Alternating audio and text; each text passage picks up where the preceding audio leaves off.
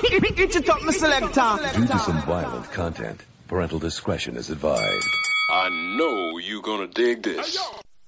The Mice. Fist hits the bag, 1, 2, and comes back. Single fist here. You hear that beat? Think outside the box, and VO Xing on top of them, clocking them, send them back to the corner for oxygen. Golden gloves, I know myself, I know the game, it's not a game, I know the ring, I want the belt. Finding the rhythm to hit them, split them and touch them and tip them, hit that six-pack with that good jab. Uppercut the bro, making them fall down, breaking them all down, switch stands, tippy toe, in the hands, give them some more. And now Muhammad Ali, anomaly, a Mayweather, Pacquiao, prodigy in the midst of fist, this just S2, hot to rock, think out the box, you know I got the rock, Steve back. That would be a little drown.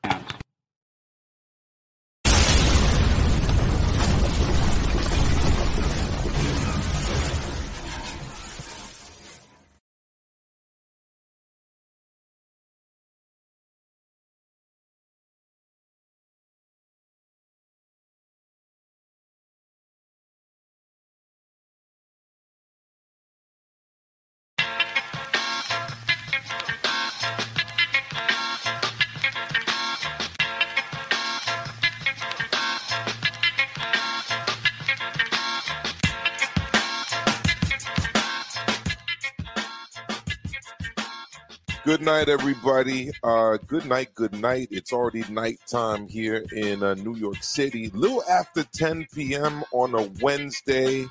And I want to get into this topic real quick. This topic about Canelo Makabu has been signed to take place. And no surprise here, the haters are out in full effect. It's hating time. You know, I got my Powerade Zero over here. You know, people have been accusing me recently of sipping on the haterade when it comes to certain boxers. But no, man, I try to keep it real. I try to give a straight down the middle, honest opinion about things. Sometimes I'm not right down the middle because, you know, when people do clownish shit or do stupid stuff or make decisions that I don't agree with, I'm going to call it out. But that's not the case when it comes to Canelo, and it's not the case when it comes to Canelo Makabu. Look, I'll be the first to admit this came out of left field. It was a curveball, you know, it was an own goal, something that caught me a little bit off guard. But I'm not going to sit down and say that this is a terrible fight. How could Canelo do this? How dare he? He's going up to fight this guy I've never heard of. Well, first of all, I have heard of this dude, if I'm going to keep it real. I've heard of Makabu. I saw him, obviously, years back take on Tony Bellew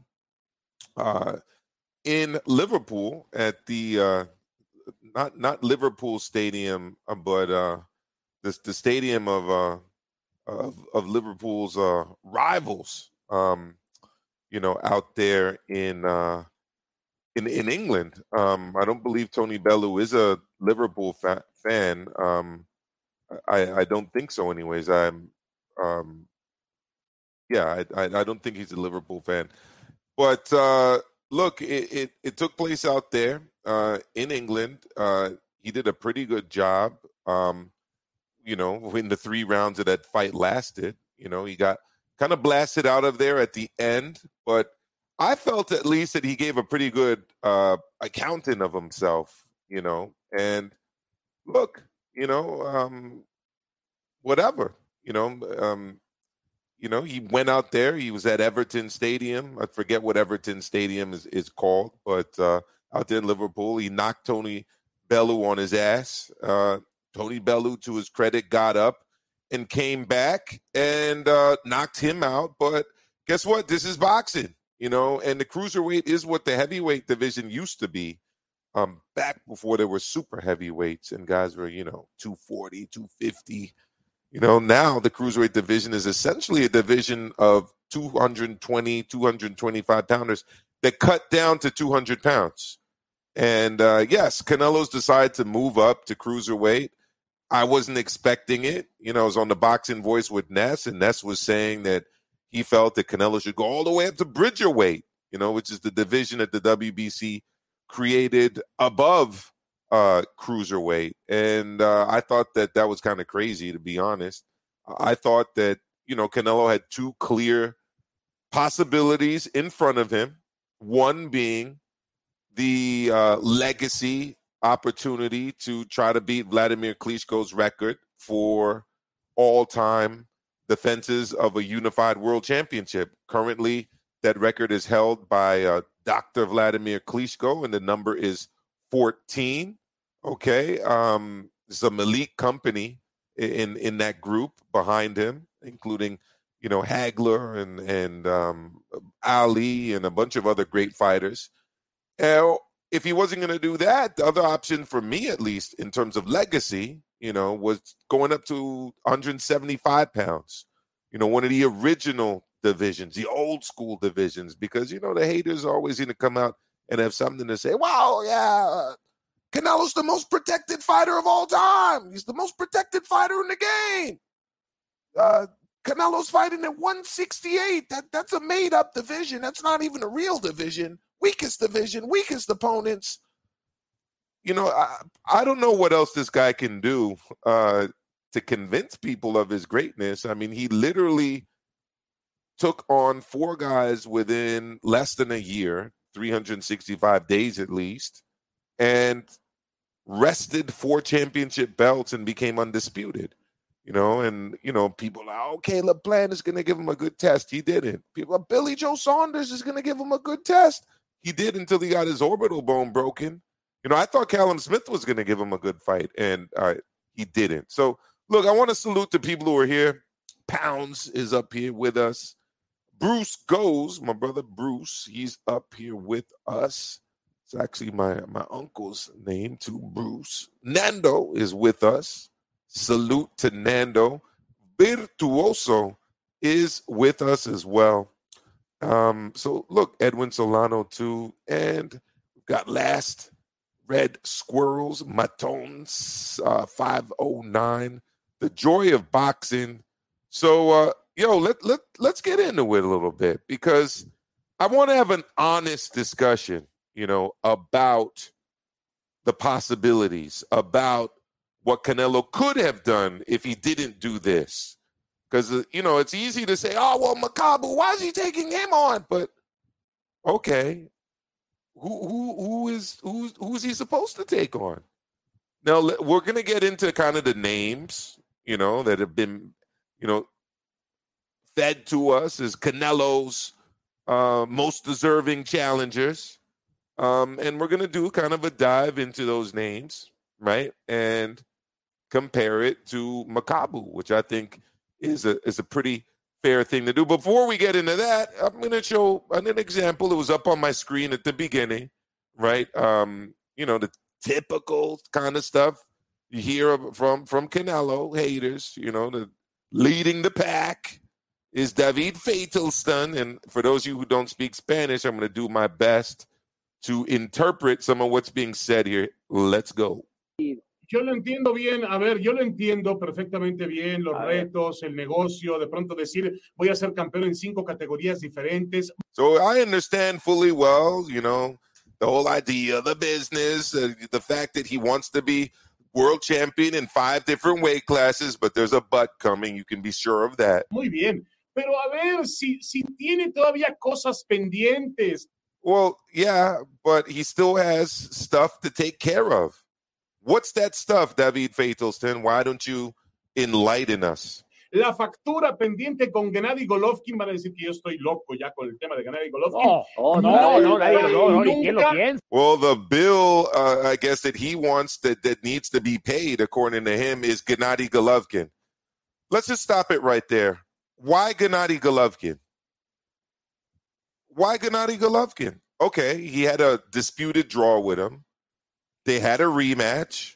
Remember, they said, oh, Canelo needs to fight like a true Mexican because Triple G's the real Mexican. He's the one who fights like an actual Mexican, not Canelo with the shoulder roll and the cutie pie defense.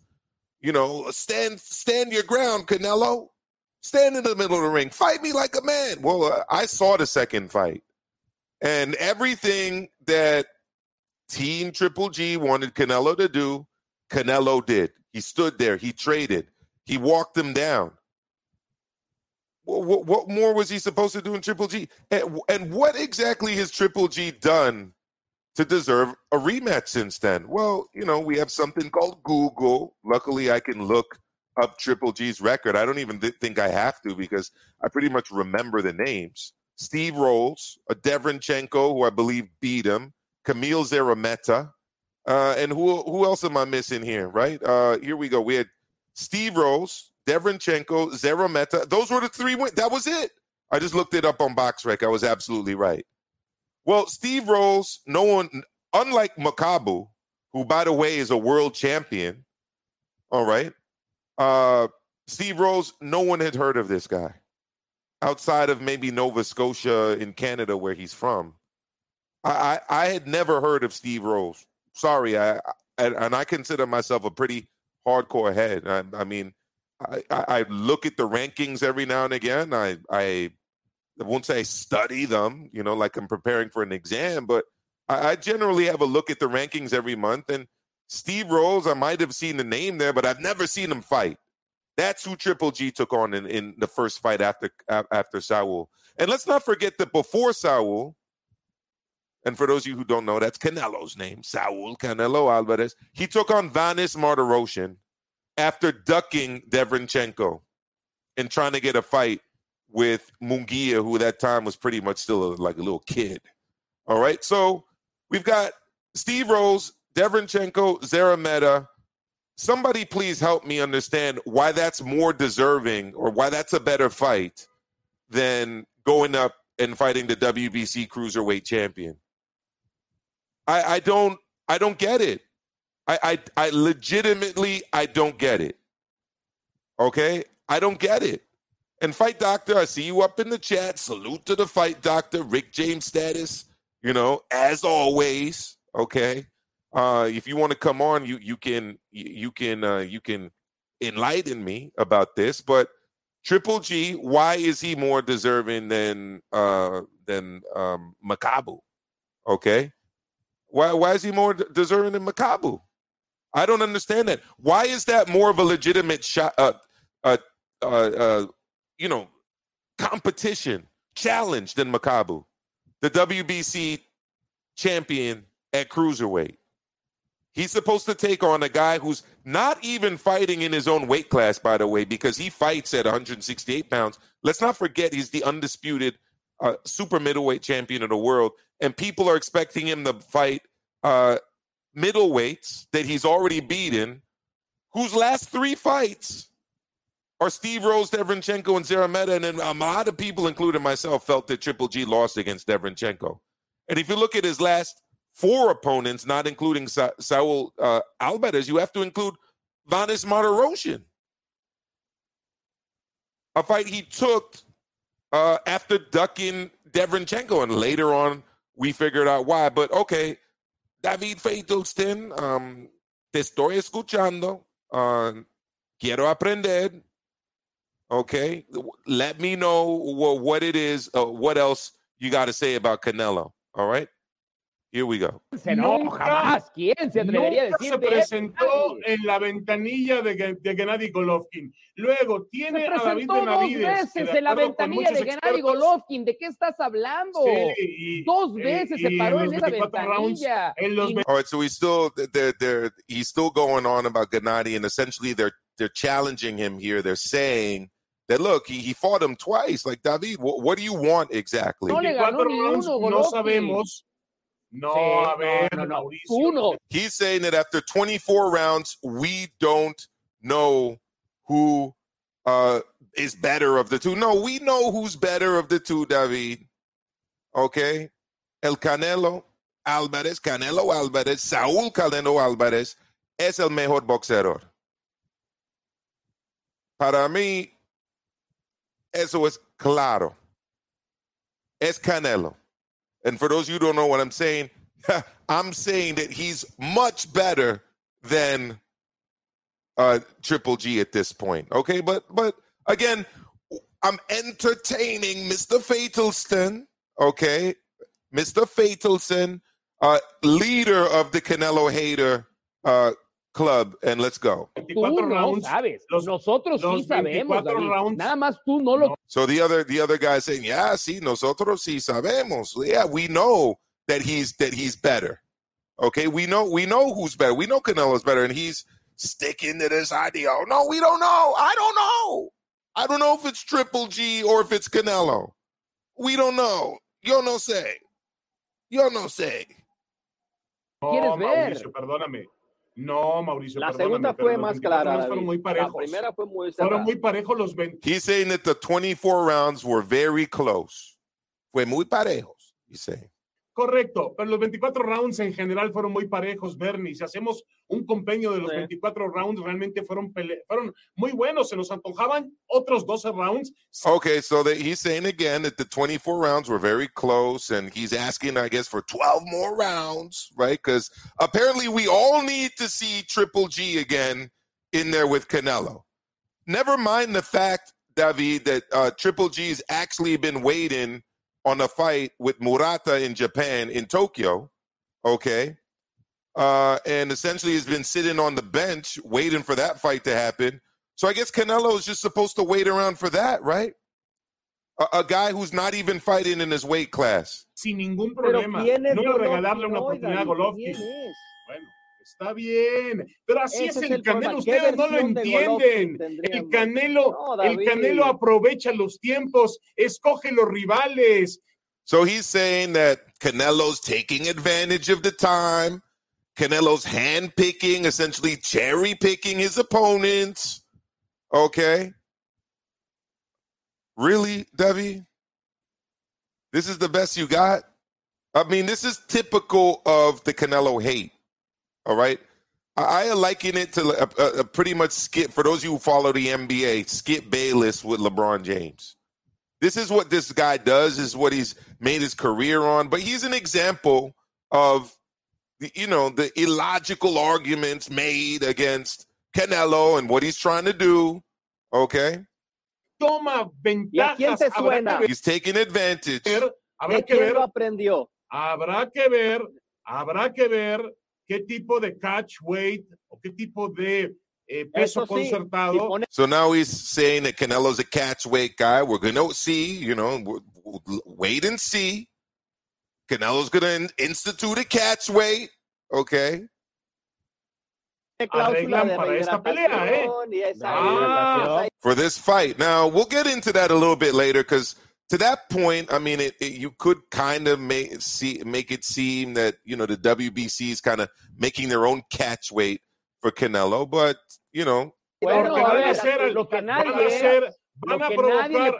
van a provocar que el congolés tenga que ir junto conmigo al Weight Watchers a bajar. Okay, so we're saying that the Congolese fighter is making a joke, is going to have to go with him. They're going to Weight Watchers, because he's going to have to lose weight to make whatever catch weight Canelo insists on. Libras. Lo que nadie le puede negar and it's going to take him a lot of work to get down in weight. Que se lo ha ganado. Nadie más en el mundo, nadie se lo ha regalado. Bernardo Zuna, que tengas una gran Well, look, we'll end it on that one. But yeah, I mean, that's an example of it. So look, what are some of the names that you hear? Triple G. Look, I've already said why I don't think that is a necessary fight. I don't think it's a necessary fight. I don't think Canelo has anything else to prove against Triple G. And quite frankly, I don't think Triple G has proven that he should get any kind of a shot at Canelo. I'm sorry. I don't. I don't think he's done much since he lost. And yes, he did lose, ladies and gentlemen, to Triple G. I can look up his record here to give you the visual aid. I like to help all my subs, kind of digest and understand everything that we're talking about here. So we'll go full screen on this, right? And what do we got? We've got 2018, Saul Alvarez. 2019, Steve Rolls. 2019, Sergey Deverenchenko. 2020, Camille Zerameta. All right, and then we got to go to a fight that hasn't even happened yet. It's happening close to New Year's Eve in Japan against Ryota Murata, a fight that, by the way, I don't think is a guaranteed win by any means. Murata's an Olympic gold medalist. He's a world champion. He hits like a mule, and Triple G's damn near 40 years old. So somebody's got to explain to me a little bit of that. Now, before I get into the next one, I'm going to drop a link. Fight Doctor requested it. Fight Doctor wants to come on and make his case. Okay. The PhD of boxing, Mr. Fight Doctor himself. The link is in the chat, bro. If you want to come on and state your case, you can do that. But, we're going to go through these one by one. Who are these opponents? ¿Quiénes son?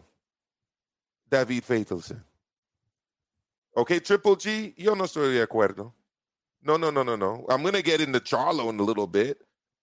Okay, tampoco. All right, I'm not with the Charlo fight. Okay. What do you guys want? Zach Parker, the WBO mandatory?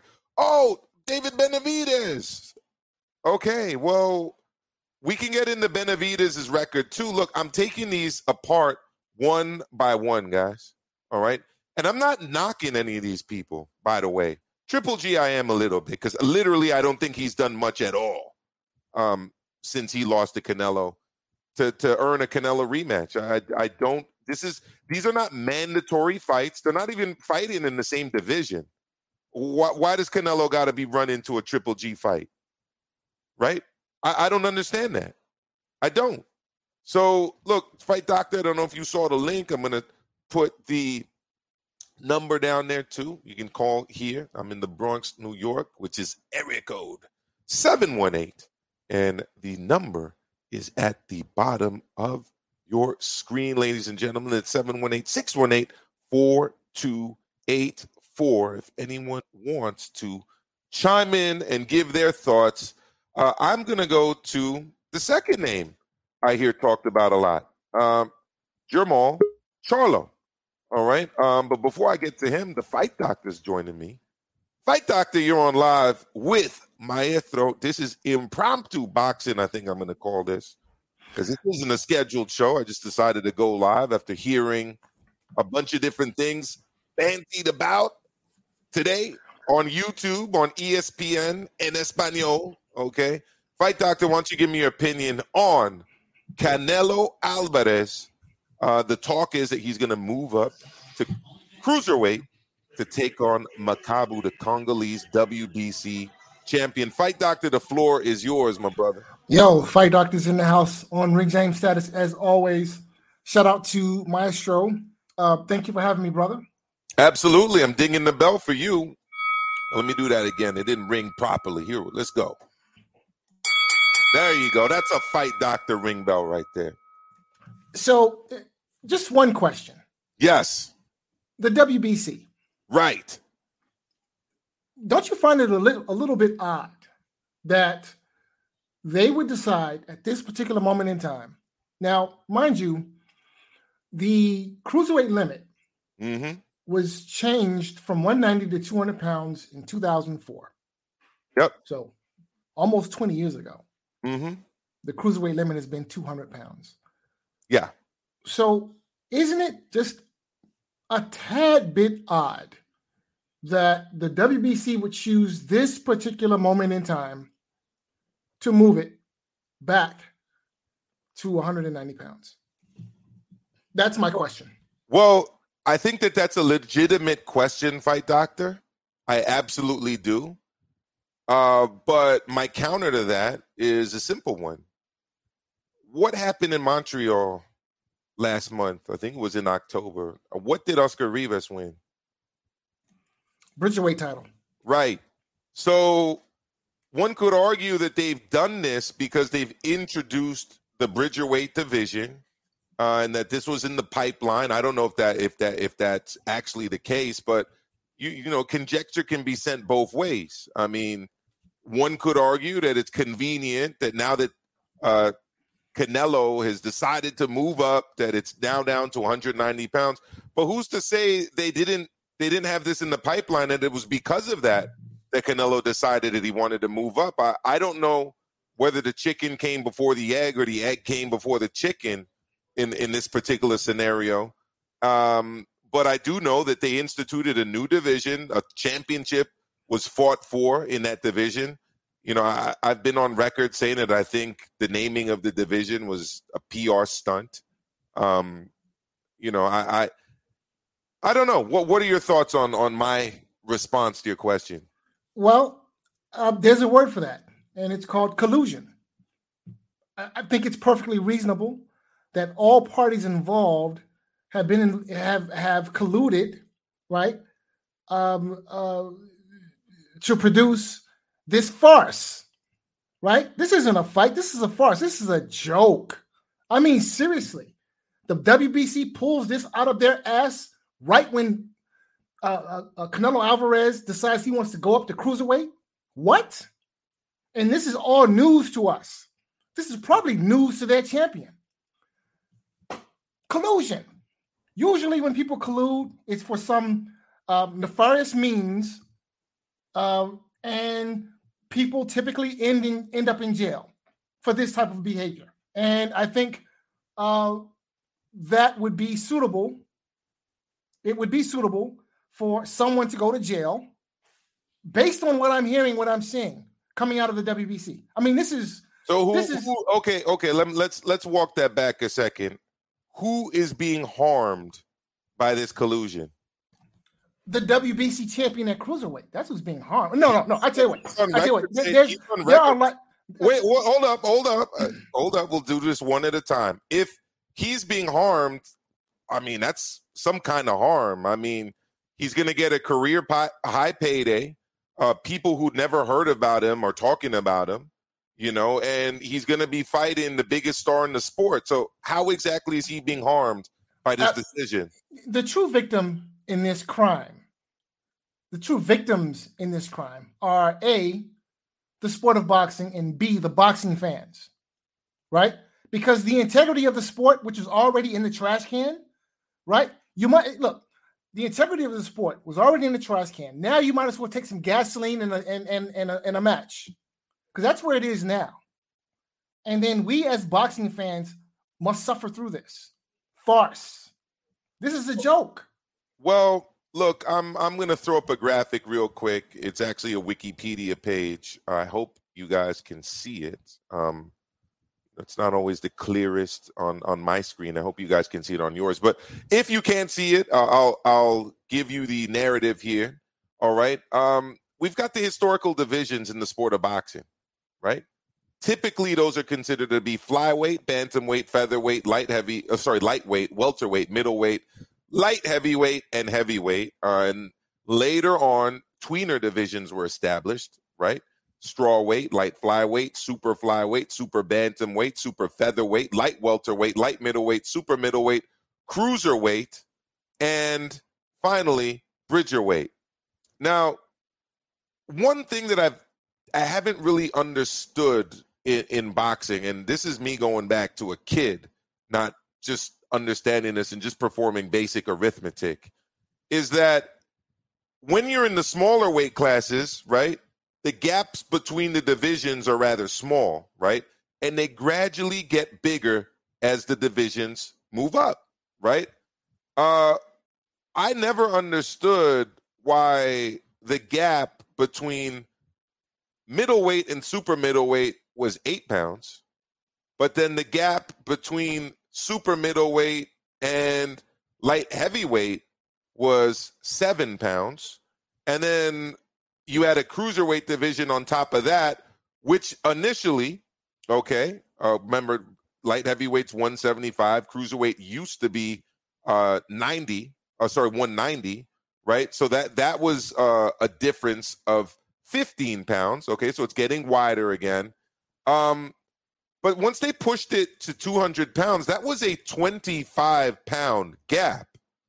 And essentially what that allowed people to do was, be relatively small or regular size heavyweights that would essentially do a drastic weight cut. So they could walk around at 225, do a drastic weight cut and get down to 200. Now you got guys like Lawrence Okolie, who on fight night probably weigh close to 230 pounds, but who are fighting against some guys who, are probably in the 190s, but just can't make the cut down to 175. I never agreed with the move up to 200 pounds for cruiserweight, to be perfectly honest with you. Now, look, you could say that it's very convenient that all of a sudden, they're doing it now, but at the end of the day, they decided to make this bridgerweight division. They had a guy fight for the title, and, a decision was made to move the weight class back down to, by the way, what it originally was. And now Canelo's fighting for that title. I don't know. Fight Doctor, is that collusion to you? And if it's collusion, who's colluding and for what purpose? I think who has been colluding is clear, and I think the purpose is clear. The all parties involved to gain something here have been colluding in my mind. And the purpose is to essentially fool the boxing public and to commit perjury, okay? To falsify documents. All right? Listen. The WBC is the only organization that's on this bridgerweight nonsense. First of all, there are too many weight classes in boxing, right? That's the first problem. But look, if we're going to have weight classes, then let's have weight classes with set limits. Now, you changed the cruiserweight limit 20 years ago, damn near, to 200 pounds. And now all of a sudden... Right, Doctor, were you for or against that move when it happened? Honestly, I was agnostic. I was indifferent. So if you were indifferent in 2004, why are you upset about it in 2021? What's changed? The fact of the matter is that they could make the cruiserweight limit 400 pounds for all I care. Doesn't matter to me. What matters to me is the integrity of the sport, which has been compromised, which has been severely compromised. And due to the shenanigans and collusion of the WBC and Team Alvarez, is now further compromised. This is a sham. This is a joke. Okay? This is a criminal act. That's what this is. Right? This is a misdemeanor. This is a felony. Right? This is incredulous. This is I have no words. I mean, this is a sham. I mean, for it, look, I can see you're very against the move to drop the weight back down to 190, which was the original weight limit for cruiserweight, right? You said you were agnostic about it before.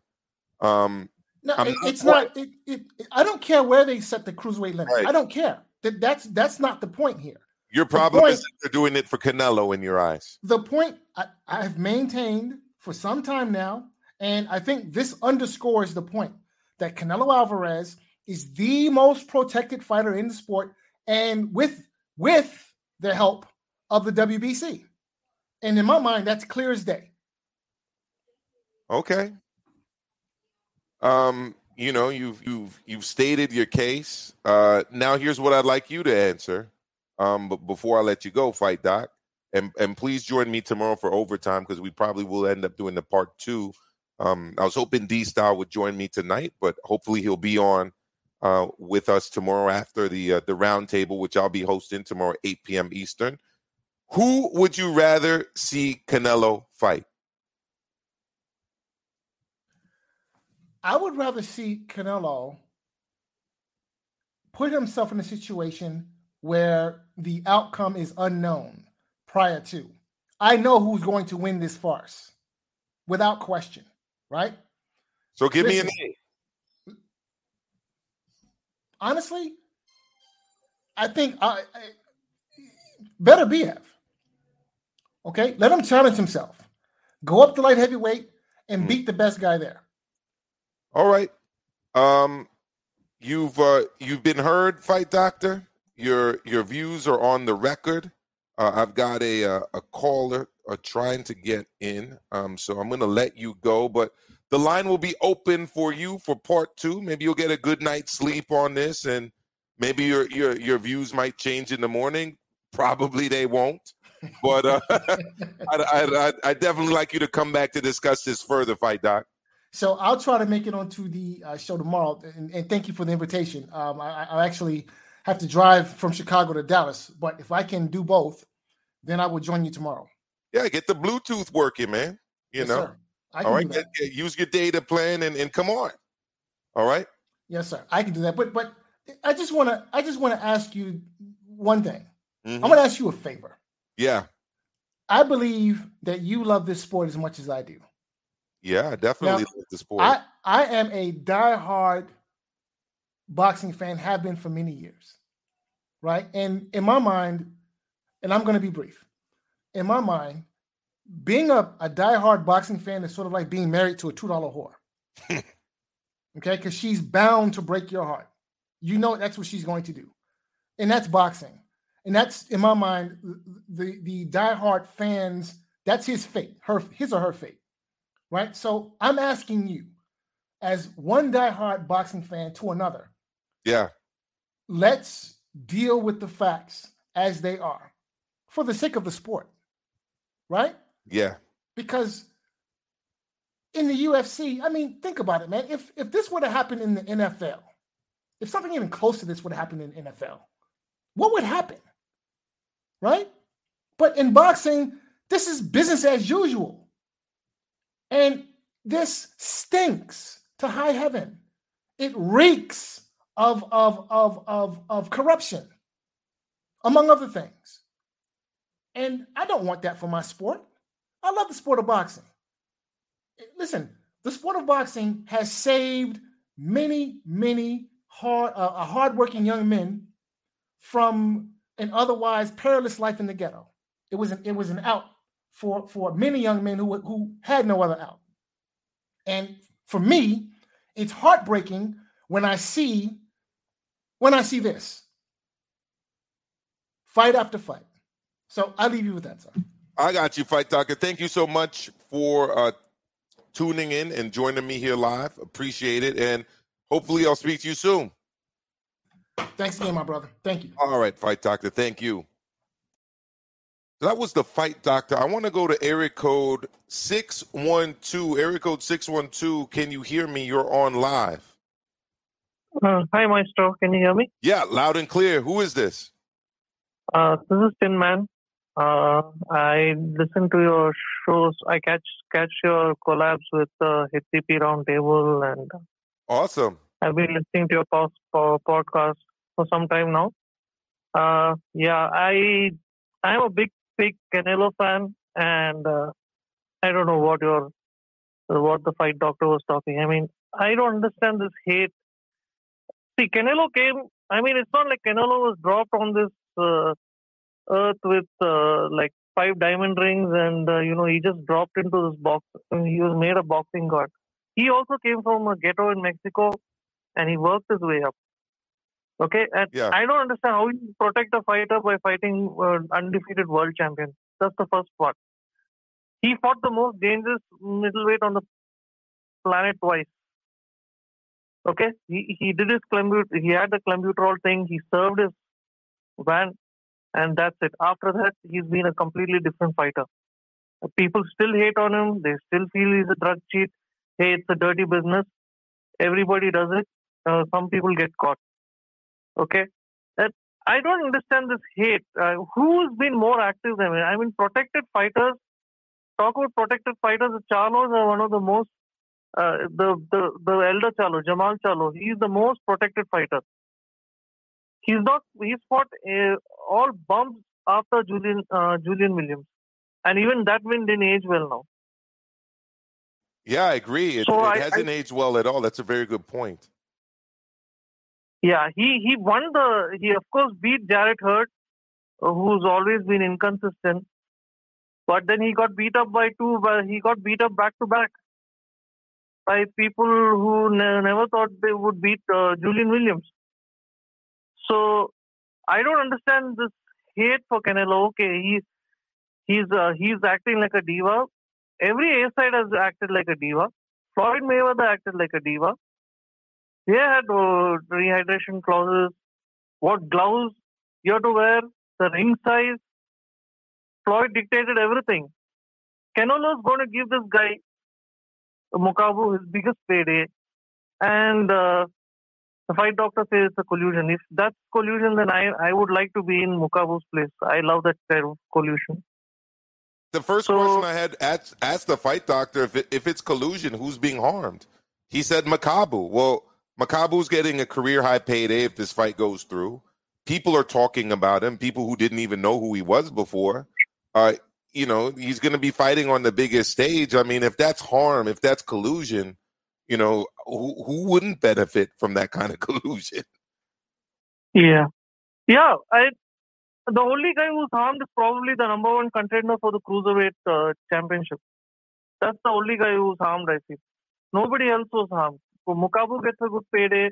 Canelo gets a chance to win another title. And he has earned that chance. So hell, he can even fight bums for the rest of his career and nobody would care because he's done his job. I mean, he's already a first ballot Hall of Famer. So this thing of being most protected fighter, the diva, all his fights have been, all his opponents have been taking a dive. They just come for a payday. I mean, the people at ringside have said constantly that the guy hits hard. I mean, he really breaks down his opponents.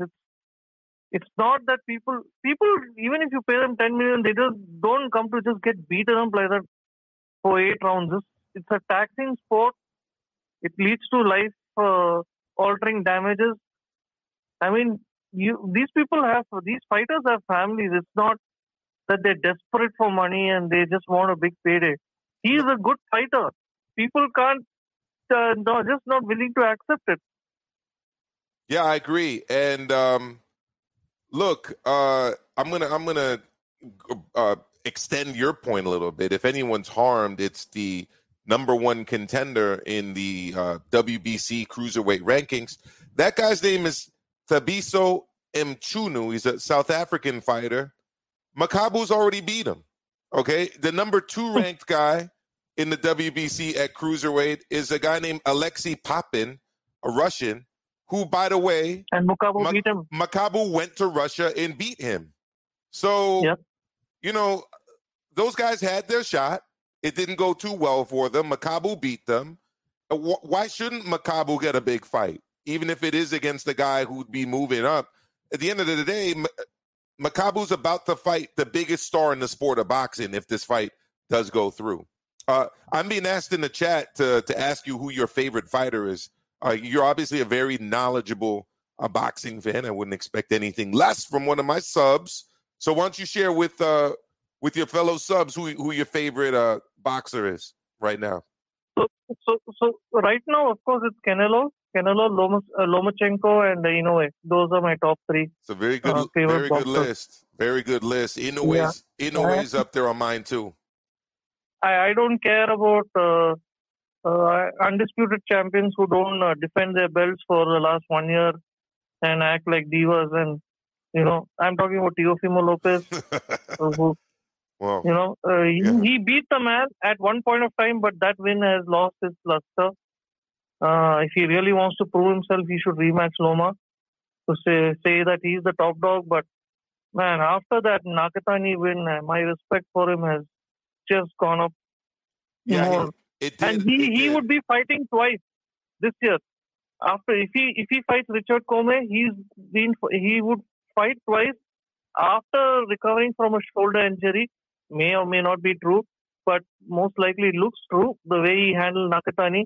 And if he beats Richard Comey, that would be a dangerous fight. That's a 50-50 fight. He has fought 2 times, and Lopez will just be fighting once in November. And I hope that fight happens. I hope it does. And you know what? There are all these haters out there. You know, I learned a word watching some of my favorite series on Amazon Prime and on Netflix. That word is marechot. these guys are Mare Chots, and I'm pretty sure you. I'm pretty sure you know. I'm pretty sure you know what a Mare Chot is, because you sound like you are very conversant in the Hindi language. Yeah, that's what Caleb Plant called Canelo. Yes. That's basically the word. Yes, exactly, but in Hindi. All right, my brother. Please keep tuning in. Please call back. I'll drop you a link if you ever want to join me. Okay, and I'd love to hear from you again. Great call. Great call. Take care. Take care, Maestro. You too. Thank you. Bye.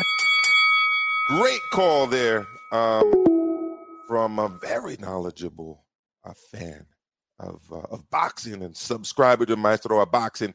So look, we went through Triple G. I don't think we really need to belabor that point much longer. I don't think Triple G has done much since 2019, or actually since 2018 when he fought Canelo last, to be clamoring for a Canelo fight.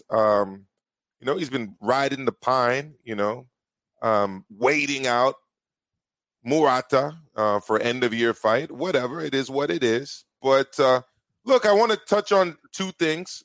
First, I want to go over something that my brother from HCP, none other than G-Funk Doc the Spot, Mr. G-Funky. I was listing off the ranked guys with the WBC at cruiserweight. And, yeah, you said you never heard of these guys. I know. Most guys haven't. Cruiserweight has historically not been a very popular division in the United States. There are probably a bunch of reasons for that, but it's definitely historically been an international division, a European division mostly. And there was a guy I grew up watching and liking a lot, Guillermo Jones out of Panama, who was the WBC champion at cruiserweight for quite a while. But it's never been a hot division in the United States. So it shouldn't surprise anyone that most people haven't heard of the guys ranked there. I mean, I used to bring up Maris Bradis, and people look at me like, who the hell is Maestro talking about? And he's arguably the best cruiserweight, definitely since Alexander Usyk moved up, in my opinion. You got the WBA champ, the Armenian out of France, Goulamirian. I mean, if I say his name, he's a WBA champ, super champ, actually. Crickets when I bring him up. So, look, there's definitely a U.S. bias as it relates to boxing. Hence, right, I was on the Ringside Reporter Live earlier today, giving my opinions, and people were surprised that I thought that this was a more competitive fight than the Charlo fight. Why is it crazy for me to think that? Charlo's a middleweight, okay? Canelo fights at 168 and has destroyed the people at 168. Charlo's fighting at 160, and let's look at his last few opponents. Juan Macias Montiel pretty much went life and death with that dude, okay? Derevyanchenko was a tough, close fight. Dennis Hogan, okay. Brandon Adams, okay. Matyev Korobov, otherwise known as Matthew Korobov, okay. So in the last 5 fights, by my calculation here, he's had 1 TKO victory against Hogan, and the rest were unanimous decision wins against guys that ain't exactly knocking over anyone's door as it relates to being stars or being challenges to somebody like Canelo.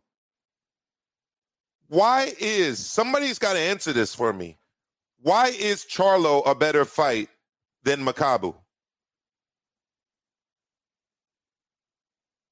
There's really only one answer. He's from the United States, and he's signed to the PBC. If Makabu was African-American and not a Congolese African, and if he wasn't fighting out of Kinshasa, Congo, and instead was fighting out of Houston, Texas, or Cincinnati, Ohio, or whatever the case may be, people wouldn't be saying what they're saying.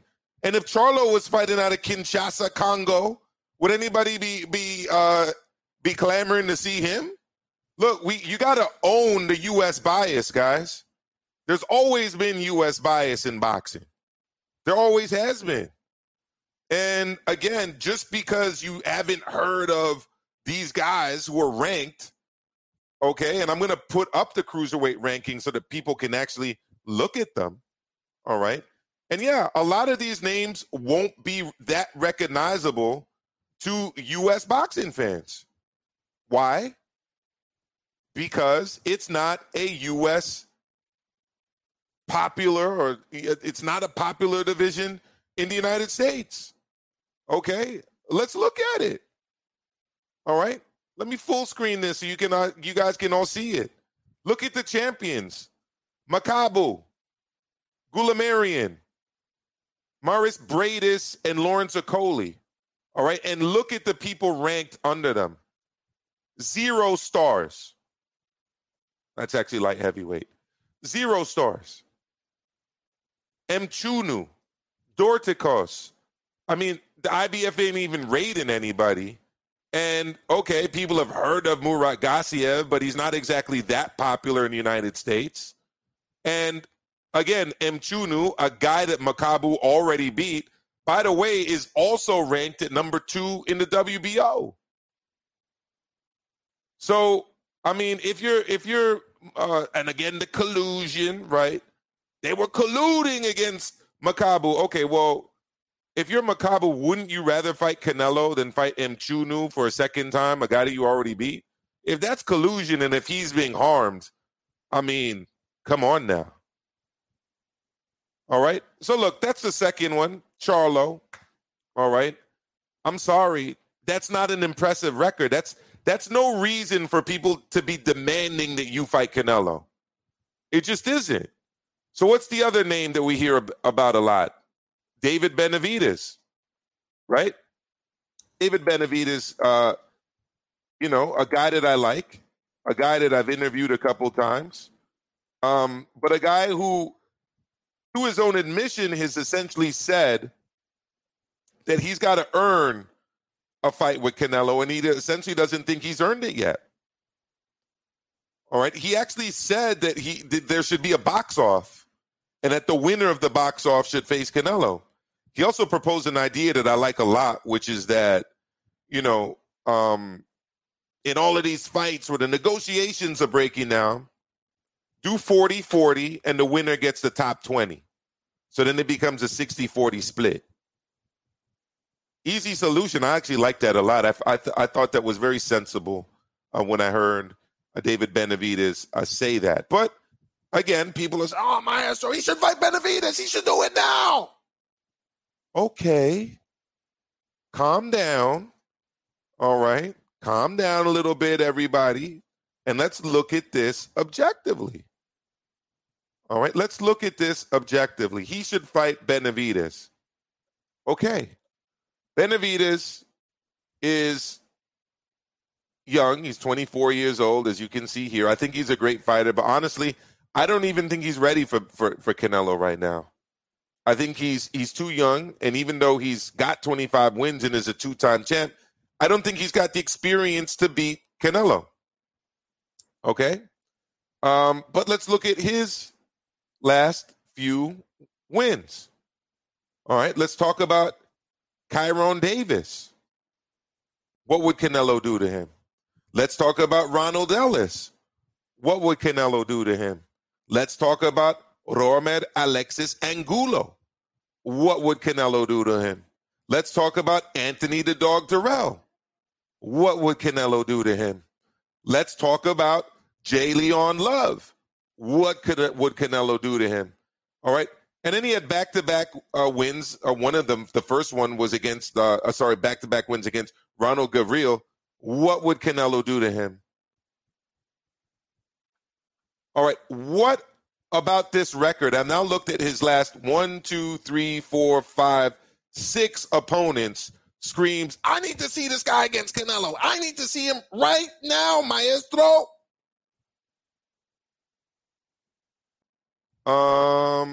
I'm not buying it. I'm not buying it. Okay? Let's not act as if Canelo's out here ducking all of these people at 160 and at 168. Okay, he's not. The guy literally just cleaned out a division, ladies and gentlemen. Now, me, look, I was on G Funky's channel. Salute to G Funky. All right, G Funky says Benavidez is the best fight for Canelo at 168. If not him, who else at 168? Yeah, look, I don't think the competition is there for him at 168, G Funky. I said it on HCP Uncensored. You guys always got to watch that because it's Monday nights. It's HCP is War. All right, we go live at 8, me and Kenny T from Mano a Mano Live. G Funky follows us at 9, bringing the thunder with HCP Uncensored. It's an open forum. You guys can all get in there and drop your knowledge, drop your questions, your comments, your criticisms, even your hate. Okay? And I said this. I said, look, there's 2 paths, and I said this at the beginning of tonight's stream. 1, you try to beat Vladimir Klitschko's record of 14 unified title defenses and hit 15. That's all-time great status. Not that he doesn't already have that, but, he's rising the ranks of all-time greats, right? Because the list of unified title defenses, all right, is pretty much just occupied by elite-level guys, all right?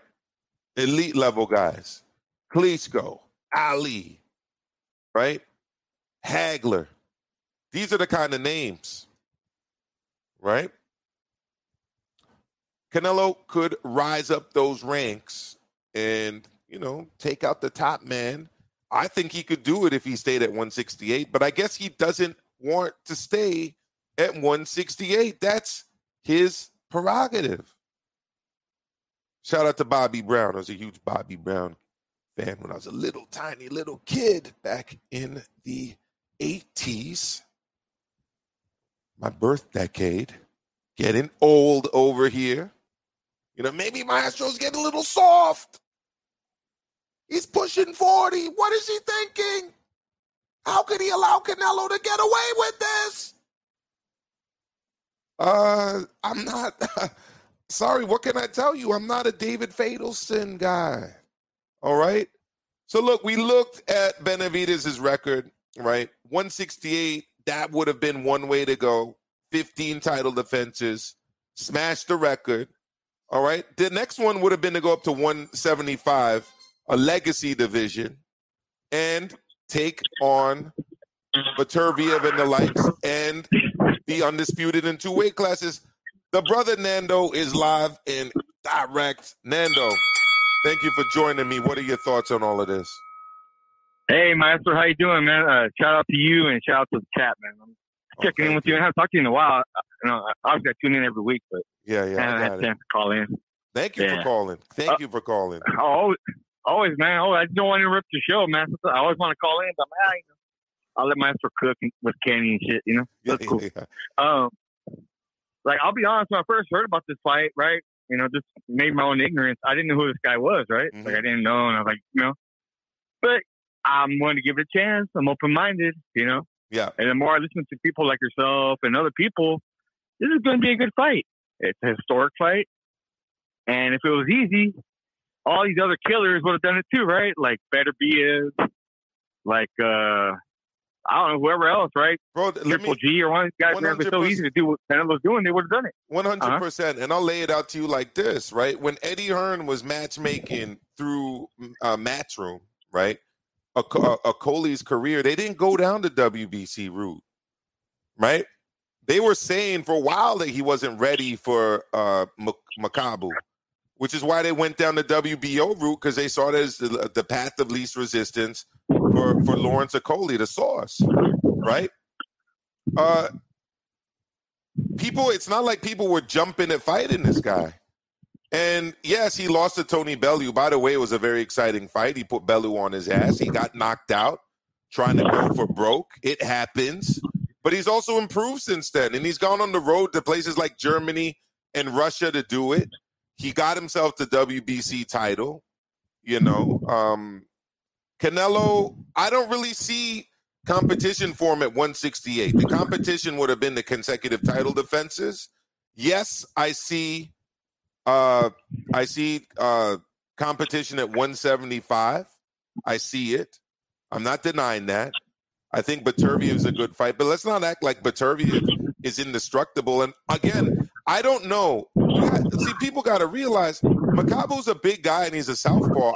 I'm not convinced that even Beterbiev, oh, Maestro, you're crazy. No, I don't know. Beterbiev, I saw Beterbiev get dropped multiple times. You know, I just don't get it. But I think we'll get whatever he does, he's going to get scrutinized for it. You know, I remember they were criticizing the Rocky Fielding fight, and they were criticizing the Kovalev fight more after the fact, though, actually, than before it. But let me ask you, what are the fights that are better than this fight? I'm not saying there aren't any, Nando, but what are the fights that you think might be better than this fight for Canelo? Well, there really isn't, because of the points you've already brought up, man. A lot of these guys, because they haven't fought each other, you know, like Charlo, for example, or Benavidez. Like, I respect all these guys. I respect Caleb Plant. I respect Charlo. I respect Benavidez. I respect Beterbiev. I respect all these guys. But they haven't fought each other. They've been waiting on Canelo payday. And to be honest, I think that's like part of the reason he wants to move up and fight the guy at cruiserweight, is to kind of keep these guys on their toes, man. Like, hey, quit waiting around for me to fight you and get a big pay. You guys need to fight each other. Like Bivol, he has a big fight lined up with Sordo, but he doesn't want it because he's waiting on a Canelo payday, right? 100%. Like, he's one example of that. You know, Triple G, another guy's been sitting on his third Canelo payday instead of making a career out of it, right? Making his own stamp on boxing, right? You know, like unlike Lomachenko, right? Lomachenko, you can say whatever you want about him, but at least he's putting some kind of pressure on Teofimo for that rematch, right? He's fighting guys, trying to build up the pressure on Teofimo to give him a rematch. Triple G is not doing that. He's coming nowhere near that. He's just crying and hoping everybody feels sorry for him, and then maybe Canelo will give him a rematch in May. You know? Yeah, no, you're right. I mean, Triple G's been riding the pine, sitting on the bench, waiting for payday in Japan, waiting for payday against Canelo. Everybody wants to hit the Canelo sweepstakes. I was about to show a video with Boo Boo Andrade, like, complaining about this fight. Like, why? What's the point? I mean, what's the point? I get it. The people don't like the fact that Canelo's a boss. He's calling his own shots, you know, like a pool shark, you know. He's hitting double banks, triple banks, corner pocket, calling it, right? But really, the guy just cleaned out a division. He fought 4 times in under 365 days. Guys, there's no competition for him at 168. Stop it. There isn't. The competition at 168 would be longevity, consecutive title defenses, beating Klitschko's record of 14 unified title defenses. That's it. At 175, yes. But like you said, Nando, Bivol waiting for payday. Right? I mean, Beterbiev, what's he doing? Like, I could bring up these guys' records and I could show you who they fought one by one by one. All of their opponents would get schooled and beaten up and battered and bruised by Canelo. Every last one of them. So let's not act like they're these killers who have been beating up world-class elite competition and Canelo's running scared. No. You know, and the other thing is, who's to say these guys are even available at 175 right now? I mean, they probably all would be for Canelo, but I don't know. I really don't know. I think this is a good thing for boxing overall, because like I said before, and you've said also, right, this is going to be forcing some of these guys' hands. They can't count on being there for Canelo anymore, right? They might be looking at never getting a Canelo payday, or maybe even 2 years away from a Canelo payday. Their athletic careers are really short, man. These guys need to figure it out, man. They need to start fighting each other, making as much money as they can, and it'll be good for the sport of boxing and good for the fans, man. Start fighting each other, man. Make those fights. Triple G Munguia, Bivol Sordo, Beterbiev versus Joe Smith. Whatever, man. Make these fights, man. Don't wait around for Canelo, man. He's only one guy. And a lot of these guys that are waiting around, they only fight once a year anyway. So they really don't have anything to complain about. Nobody does. Not their fans, not anybody. Because these guys, they're trying to put out there that Canelo is ducking, they only fight once a year anyways, man. So, I mean, they really have nothing to gripe about. They're not really extending their careers or doing anything with their careers. They're spinning wheels, man. They have nothing to say, There's no pressure on Canelo to fight any of these guys. That's a great way to put it. I mean, they're spinning wheels. They're waiting. And look, I was saying that he should fight Joe Smith Jr., mostly because, the guy holds a WBO title. It's a title Canelo used to have. He's from the New York area. He's from the New York suburbs. They could sell that in New York. I definitely want to see Canelo fight live before he retires from the sport. So I was a little bit biased on that one. But I guarantee you that if a fight with Joe Smith was announced for Madison Square Garden or Yankee Stadium or Arthur Ashe Stadium, people wouldn't be complaining the way they're complaining about this.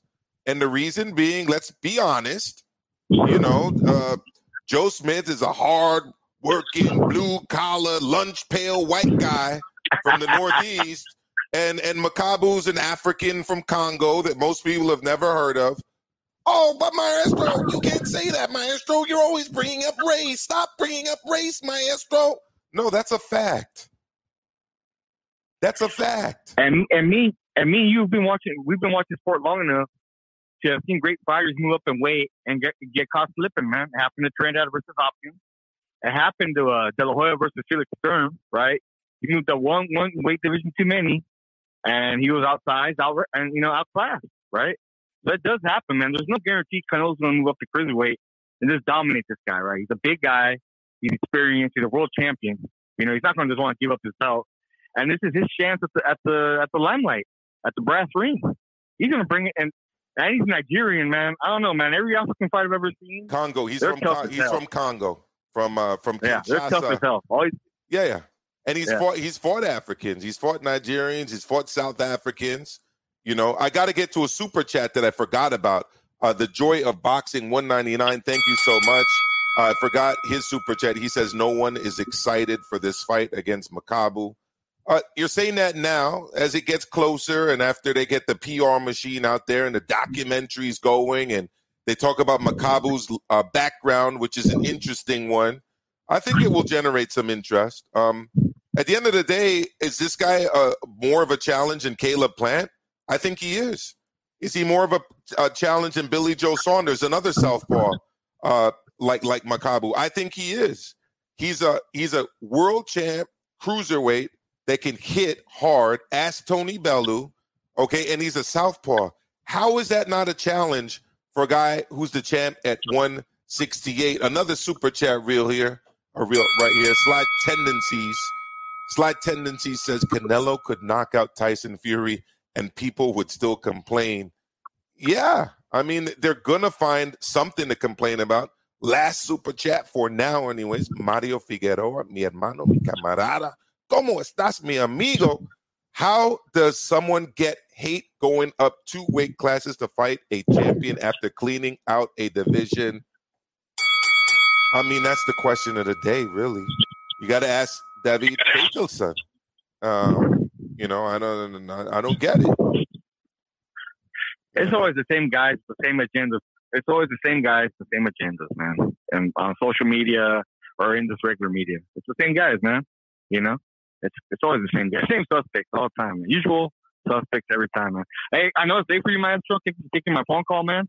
I'll be listening to the rest of the show, man. I appreciate it. You take care. Absolutely, Nando. Thank you so much for calling in. Appreciate it. Appreciate all your support.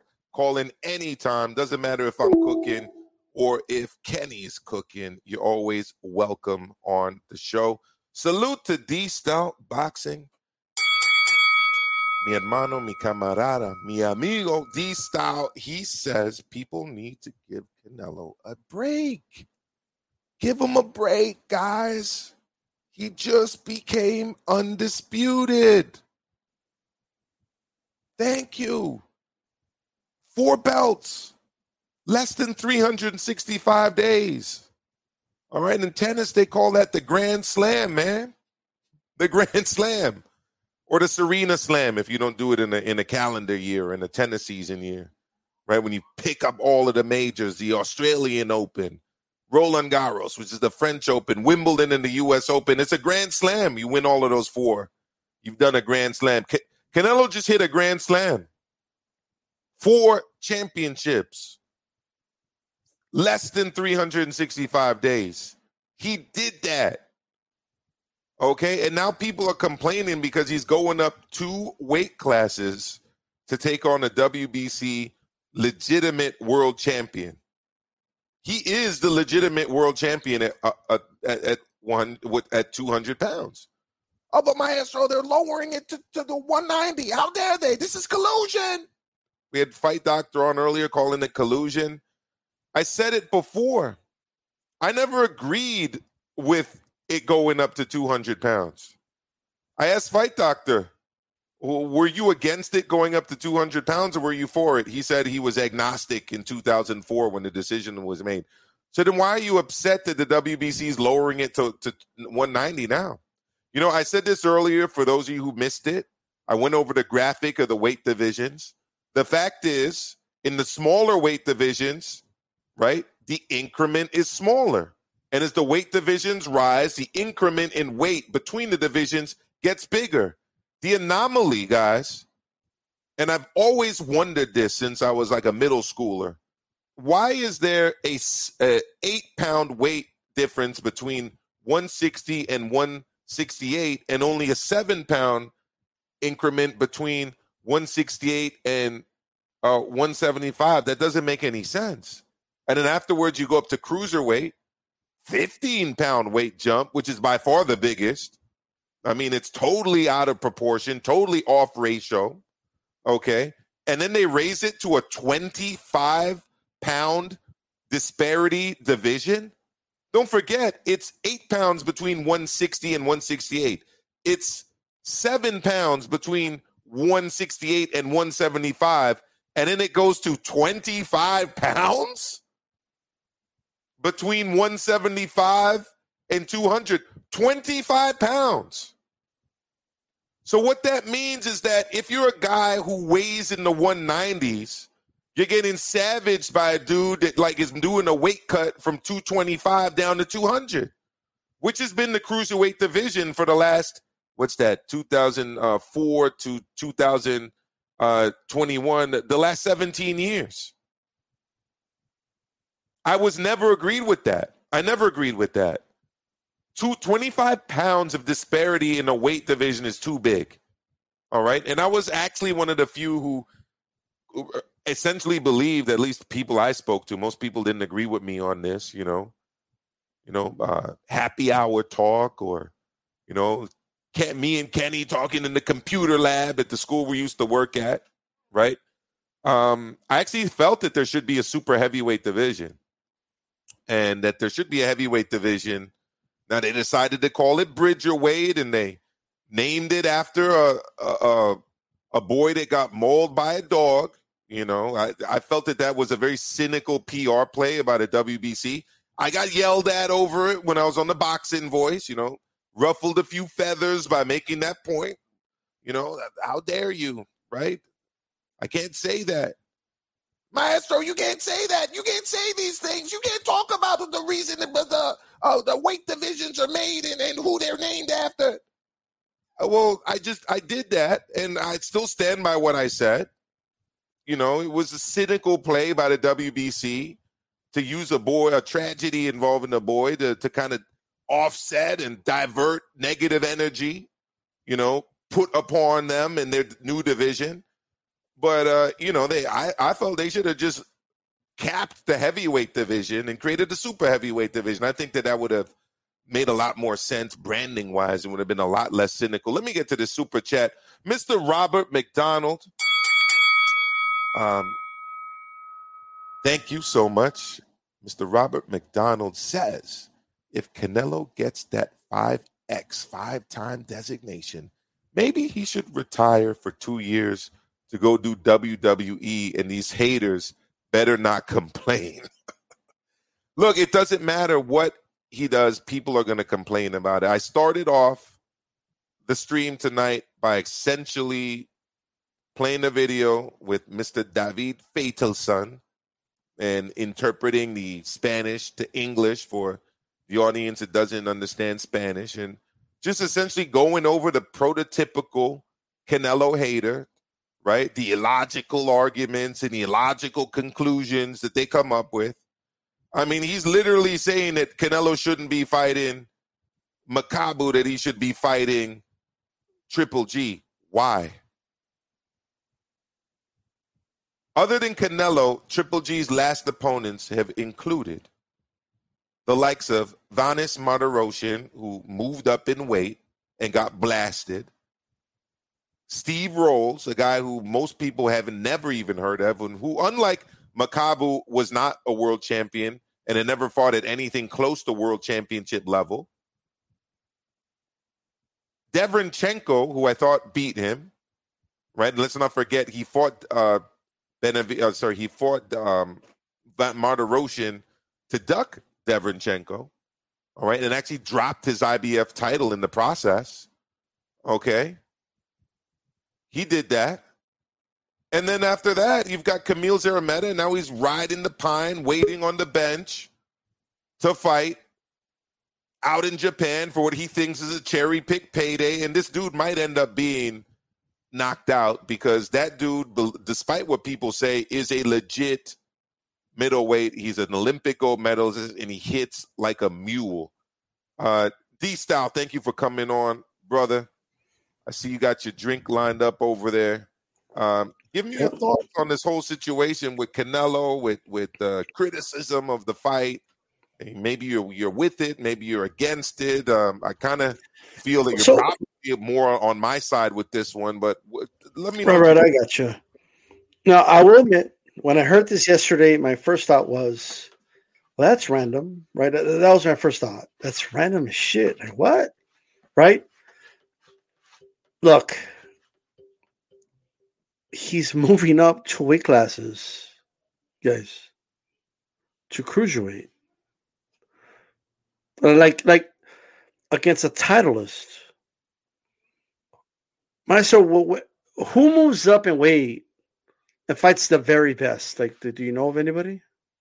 No, I mean, most people, when they move up in weight, they don't even fight champions. Remember John Ruiz? Remember when Roy Jones went up to fight John Ruiz? I don't remember people criticizing that. No, well, I mean, it was a while back, so like obviously there was no internet, there's no receipts out, so that is what it is, right? But let me say this. Back to my point, like Canelo says he's going to fight 3 times. He's only 30 years old, 31, right? People are making it seem like this is the last year of Canelo's career, and we're not going to see him again, and like. He's going to be around in 2023, 2024, 2025. He's not going anywhere. So if his next fight is against some cruiserweight dude, right, to pick up a belt there, like, I don't get what the outrage is about. I don't get what the whole, like, oh, he's ducking, that's it. Like I don't get it, you know? I just don't. I'm trying to understand. Because these guys got to do something. Like Benavidez, in fairness to him, is calling out Charlo as well. Okay, he's saying, I want Canelo, but hey, Charlo, you want some, stop being a pussy and, step up, right? So it's these guys got to start calling out other names as well. But they have to be willing to do something else because this cannot be it cannot be a situation where we have the microscope on Canelo and we're just letting everybody else do whatever they want to do, right? And I've always joked around and I've said, hey, line them up and Canelo will knock them all down. And it looks like he's going to have to do that anyway. I still don't think these guys are going to do anything. I think he's still going to move down and we're going to line them up anyway, but it shouldn't be that way. It just shouldn't, right? I don't see what the big deal is. I mean, if he's in terms of like people criticizing it, I don't see what the big deal is. I just don't. He's moving up to weight classes. Now, there's one aspect that I do disagree with you on, though. And That is the 190-pound thing.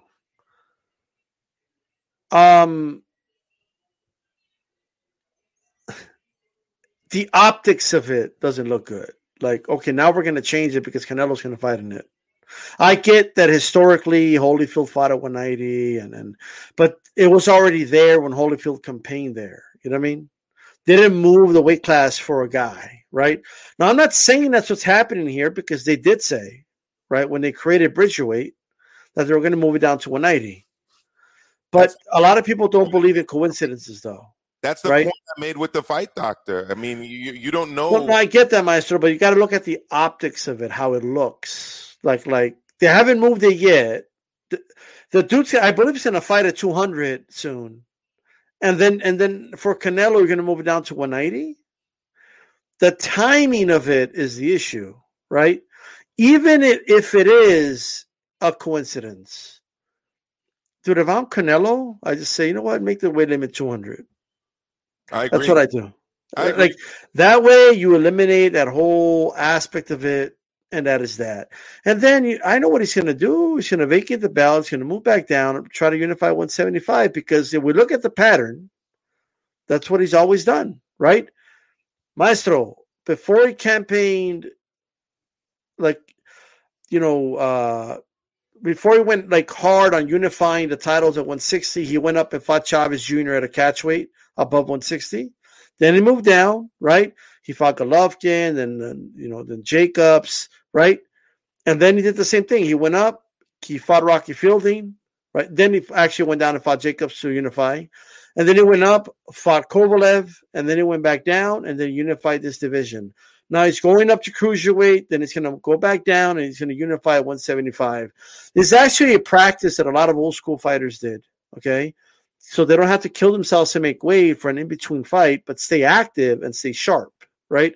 That's what he's doing. At the end of the day, what's the big deal? I agree. And you look through the history of the great fighters. Every great fighter had tune-ups. Is Canelo not allowed to have a tune-up? And if this is a tune-up, what hell of a fucking tune-up? I mean, he just unified the 168-pound division. Is he not allowed to take on a optional opponent? It's not a big deal, bro. He just he just went through a gauntlet. Like, are we really going to complain about who he's going to fight next? Are we really going to do that? Like, this is crazy to me, right? No, and I'm tired of people that think the world revolves around them. Like, I wish the world revolved around me. If it was up to me, I have other fighters I would like Canelo to fight, but the world doesn't revolve around me, okay? The world doesn't revolve around individuals that think they know better and want the fight they want, right? Because they all want different things, Maestro. There's people saying, the guy you should fight is Better Beef. If it's not Better Beef, I don't want to hear nothing. There's other people saying it's Bivol. No, Bivol's the dude. Okay? Fuck everybody else. Better Beef's a cherry pick. He's tailor-made for Canelo, right? We got other people saying, no, the guy's got to fight is Zurdo. Zurdo's the guy. No, not these Eastern European dudes. Bivol ducked fucking Zurdo. Like, he's the guy he needs to fight, right? Then you got other people saying it's Benavidez, right? Mm-hmm. I'm one of them, right? He should fight Benavidez. Okay? But not everybody agrees. A lot of people are saying Benavidez is easy work and that would be a cherry pick. Like that, you know what I mean? There's other people saying he should fight Golovkin, especially in the mainstream boxing media, saying Golovkin's the dude. Fadenstein from ESPN, he's saying it should be Golovkin. And if it's not Golovkin, everything else is a cherry pick, right? If no matter who this guy fights, like I just want people to take yourself out of the box and your preference for a moment. It's okay to have a preference, but for a moment, I'm just asking you to take yourself out of that box and understand that no matter who he fights, there's going to be a good segment of people criticizing him and saying it's a cherry pick. Even the guy you want him to fight. There's people saying Charlo is a cherry pick. There's people saying he's ducking Charlo. There's people saying, which is funny to me. There's people saying that Andrade is the dude, right? He needs to fight Andrade, or who he needs to fight, right? And there's people saying Andrade will be a fucking cherry pick. It doesn't matter who he fights. a percent, like just picture a pie chart for a moment, okay? Divide it in 6. The guy, you want him to fight, you're part of, congratulations, you're part of that 1/6 on the pie chart, and all the other 5 6s are going to say he's cherry picking, okay? That's just the way it is. That's the position Canelo's in. We have too many people that are in their own little world. Now, I don't want to call them out because, you know, their friends say it's CP, but it is what it is. But Lion Killer and Nate Campbell are campaigning that the dudes to fight. They're saying that Benavidez, right? Beterbiev and Charlo are the dudes. Like, those are the guys he needs to fight, right? Okay. I'll go, but real quick, I'll defer you to the pie chart. Okay? There's people saying Beterbiev would be a cherry pick, and the real challenge is Bivol. There's people saying that Charlo's a cherry pick, the real challenge is Andrade. There's people saying that like that Benavidez is tailor-made for Canelo, right? So it is what it is. Look, it is what it is, and what I don't really think these people engage in is an examination of people's records, you know. And also, there's a severe double standard because it's like, oh, Floyd made $18 million or whatever it was for like 3 minutes of work fighting a kickboxer. He's amazing. He's great, you know. He was going to make $100 million. I don't know if that's what he made, but this is what people were saying. I was about to make $100 million for fighting Logan Paul. Okay. And then you turn around and complain that Canelo's fighting a legit world champion for a legit world title. I don't get that. But again, I'm going to put up some records because I like to engage in truth telling. Okay. And the truth of the matter is that when you look at Charlo's record, it consists of Juan Macias Montiel, unanimous decision, Sergey Devenchenko, unanimous decision, Dennis Hogan, TKO 7, okay, Brandon Adams, unanimous decision, Matt Korobov, unanimous decision. And I mean, you got to go all the way back to 2018 to the great Hugo Centeno Jr. For another KO. I mean, and he's not fighting in Canelo's weight class. Mm-hmm. How does that make him the man for Canelo to fight? I'll tell you what they do. Now, I don't agree with this, but what they do, Maestro, we live in a time where the superstars are being overly criticized, okay? And the contenders are being coddled by a lot of hardcore boxing fans. Okay, so let me explain. Canelo's not fighting nobody. He's in a position to fight whoever, and he doesn't do it. He's tucking everybody. He's the most protected fighter. Shout out to Fight Doctor, right?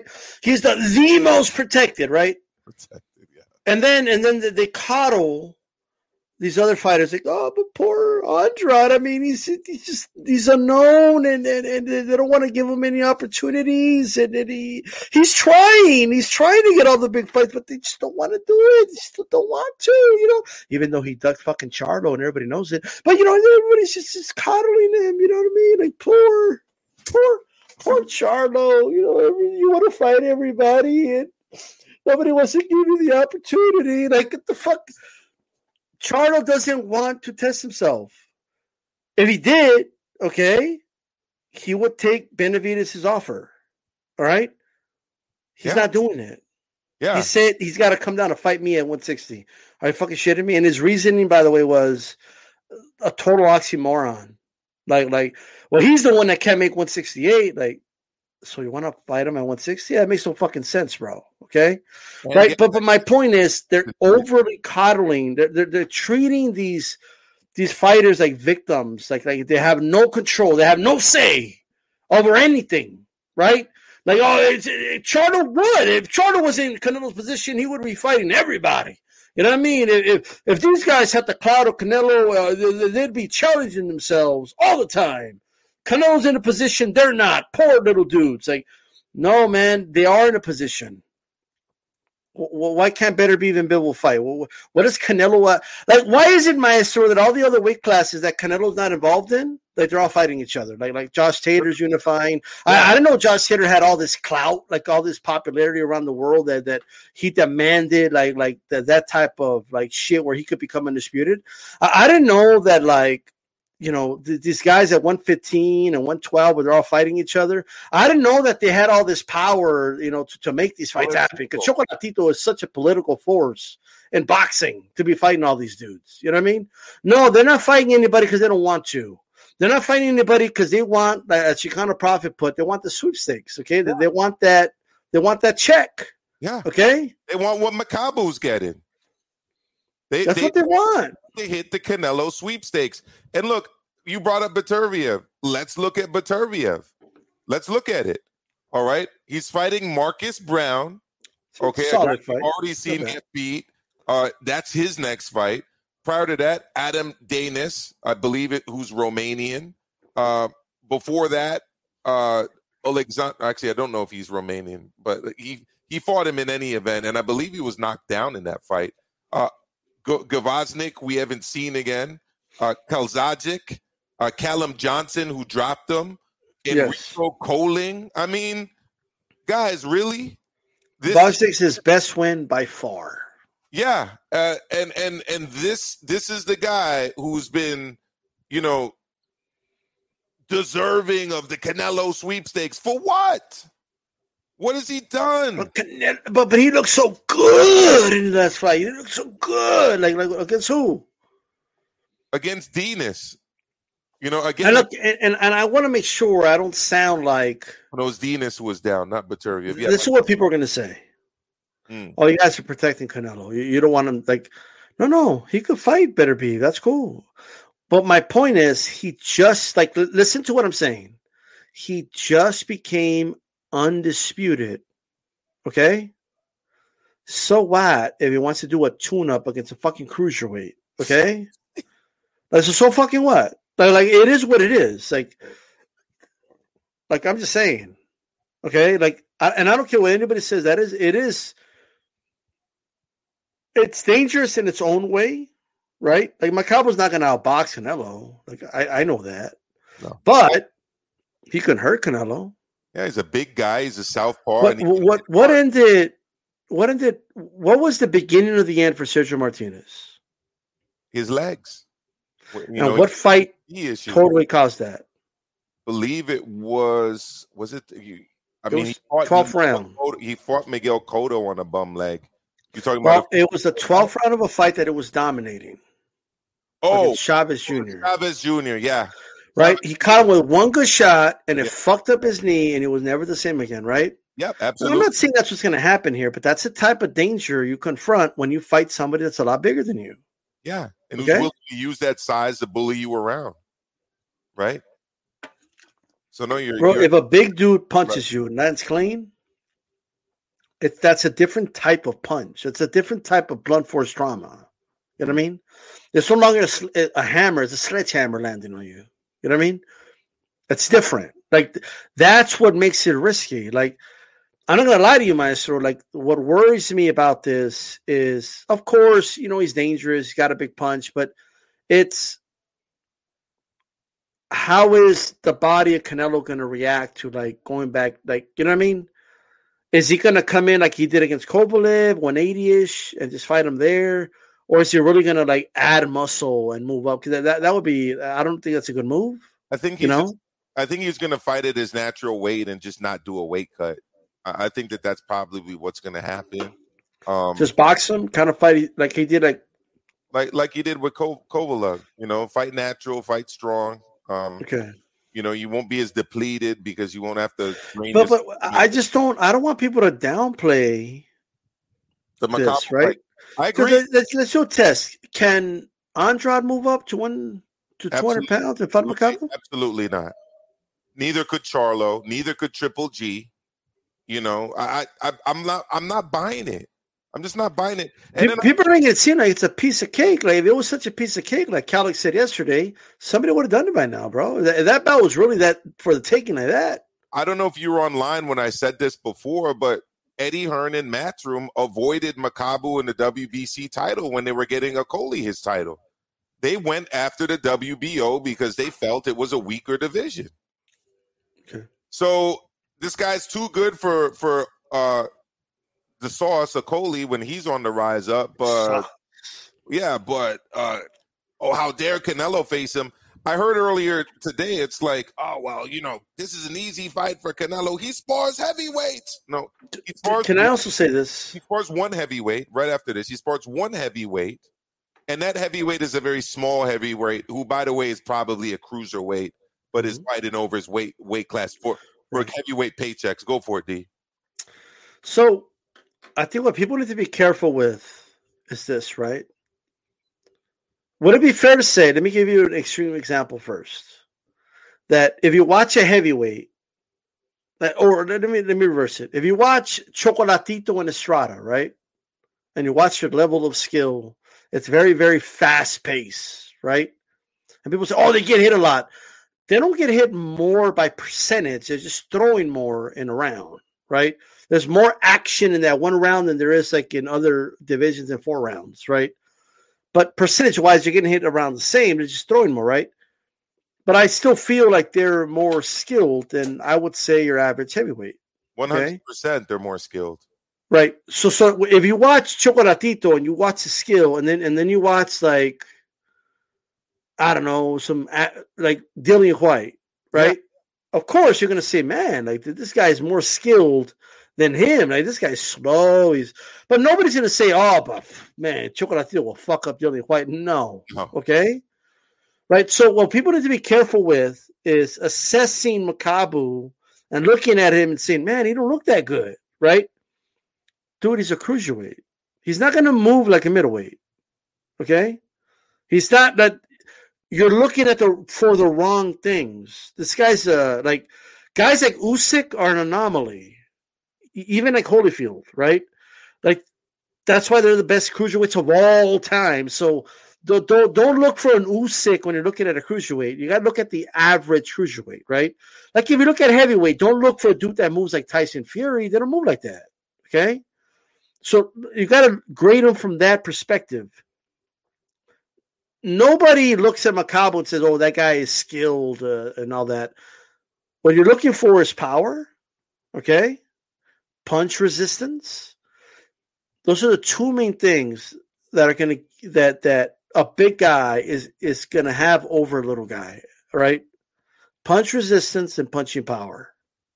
There's been plenty of fights where a bigger guy that's nowhere near as skilled, okay, as a smaller guy still wins because of the power dynamic, because of the size dynamic, okay?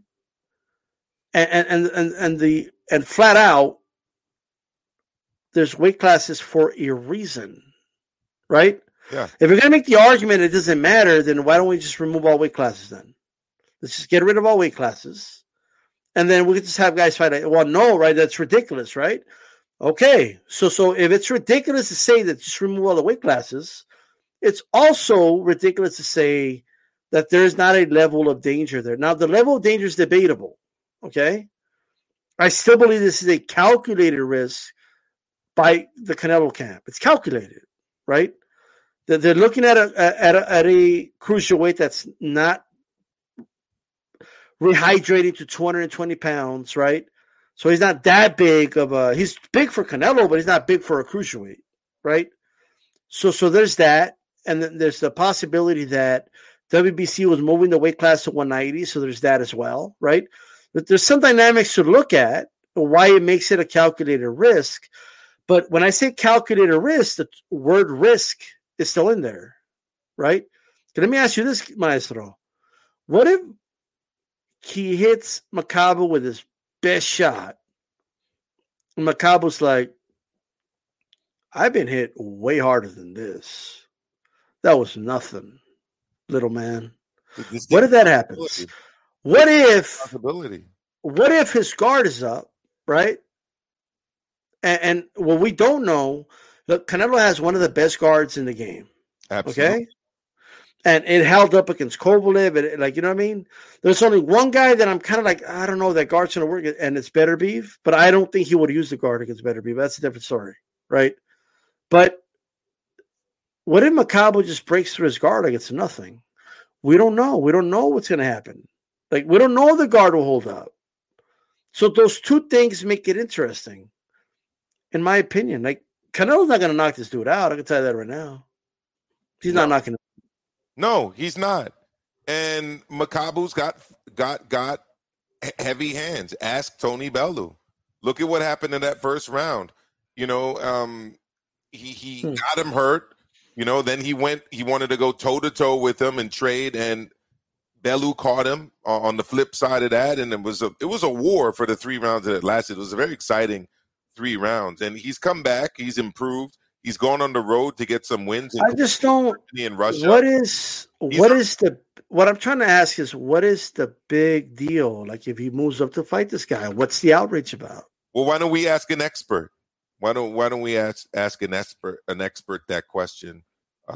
Check it out. He respects me, and you know, I wish I had a chance to step in the ring and spar with him. But a lot of other guys I have done, but you know, I'm a lot younger than Mickey at that time.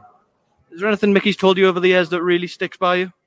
Actually, wrong. You know what I'm saying? It's not easy, but you're picking the weakest. Okay. There you go. Canelo is going to go to cruiserweight now and face Ilunga Makabu. What do you make of that as a fight, Demetrius? I mean, like I said before, you know, all due respect to Canelo, and as far as like you have to work hard for him to beat people. You know what I'm saying? It's not easy, but you're picking the weakest fighters, the weakest divisions, and saying I'm the most legacy fighter out there. It's like he has the power to do that. Quite sentimental. So, you know, he's going up. He's picking the weakest fighters in the weakest divisions. That just doesn't hold up to reality. I mean, he went to 168. He fought all the guys for all of the belts. Well, not only that, like he fought the best at 154 when he was there. Trout and Lara were, bro, like I always joke about this, right? But people are like, oh, the Charlos. Look, when Canelo fought Lara, okay, the Charlos were not even the best fighters in their gym. Lara was. Yeah. He was the best fighter Ronnie Shields had at the time. The Charlos were still fighting 8-rounders, okay? And I have the Ashley Knuckles went to the gym and videotaped the Charlos like they were Lara's sparring partners, okay? So like it's whatever. So Lara, Floyd, an all-time great, you know, Austin Trout, and then he's not gonna fight Triple G. He'll never fight Triple G. Dumo doesn't fight Triple G, bro. Yeah, you know. But yeah, it is what it is. No, it is what it is. D-Style, it's been a great stream. I want everybody to come right back here tomorrow night, 8 p.m. Eastern. The round table. The HCP round table. You know, we've got D-Style's going to be with us, G-Funky, obviously Joe Habib. I've also invited Ring IQ to join us, and Coach Malachi Williams. We're going to be talking about this topic probably, and definitely the big fight this weekend. Sean Porter attempting to wrest the WBO title away from Terrence Crawford. I don't think one more thing, but we're going to see it. Yes. Really quick. Absolutely. And just preview everybody what I want to say tomorrow, but I'll just give you a nice little preview. Sean Porter's that tough, domesticated dog. You know what I mean? Like he runs his backyard. You know what I mean? In his backyard, like you know what I mean? Like you don't want your ball to end up inside that yard, right? No. That's what Sean Porter is. Crawford's a wolf. Okay? That's the difference. There you go. On that note, D-Style, I'm going to hit this outro music. I want to thank you for coming on. I want to thank everybody else for being here. And that's it, everybody. Thank you. Out of here.